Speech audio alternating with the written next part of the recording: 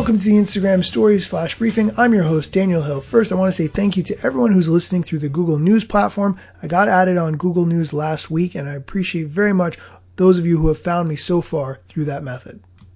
There's a lot of Instagram news today, so let's get right into it. When I opened up the Instagram app this morning, I had a banner at the top introducing cross-app messaging.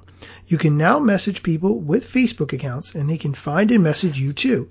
Use message controls in privacy settings to decide who you hear from. And there was a button to click Learn about this change. When you click it, it explains more. Cross-app messaging and your privacy. People with Facebook accounts can now search for you and send you message requests.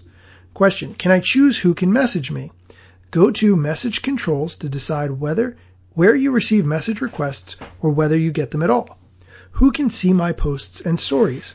Cross-app messaging doesn't change who can see your stories or posts. How do I reply to these messages? To reply, you will need to update messaging.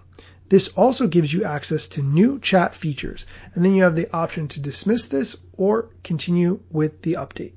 If you choose to proceed with the update, you have a box that pops up that says Update to chat with Facebook accounts, Update now to message and reshare posts with people who use Facebook. With this update, you'll also be able to customize your reactions, change your chat color, and more. So I definitely recommend doing this change if you are interested in having this ability to chat with people. You can just have those conversations in the Instagram direct message box instead.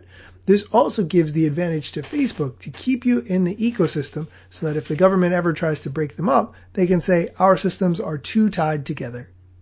In other news, Instagram announced today that they are rolling out badges in Instagram Live broadcasts to a wider pool of creators. Instagram's badges appear alongside comments, and the commenter has paid to add extra flair to their comments in the Instagram Live.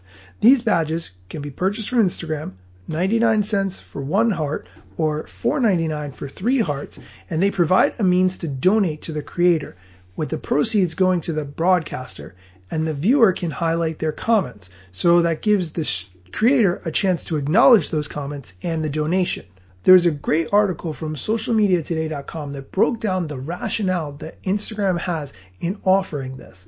When creators are deciding which platform to spend the most time and build the biggest audience on, they're going to be looking for which platforms they can make the most money on. And that makes sense for a time and energy perspective. Instagram explains the new feature with this quote: "We want Instagram to be the best place for creators to tell their story, grow their audience, and make a living. This is another step forward in our vision to build a suite of tools that help creators make money through branded content, shopping, content monetization, and direct support from fans." Now let's think about this from a different angle. If you are on TikTok and TikTok does not provide a way for you to make money from your followers, you're going to look for what platform you can switch to where you can make money from your followers.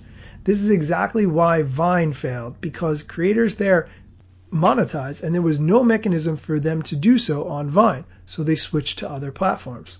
I think this is going to be a much bigger deal over the next 6 to 12 months, and Instagram is definitely leading the forefront in figuring out the best way for creators to make money. That's it for today's show. Come back tomorrow for more Instagram news, strategy, and more.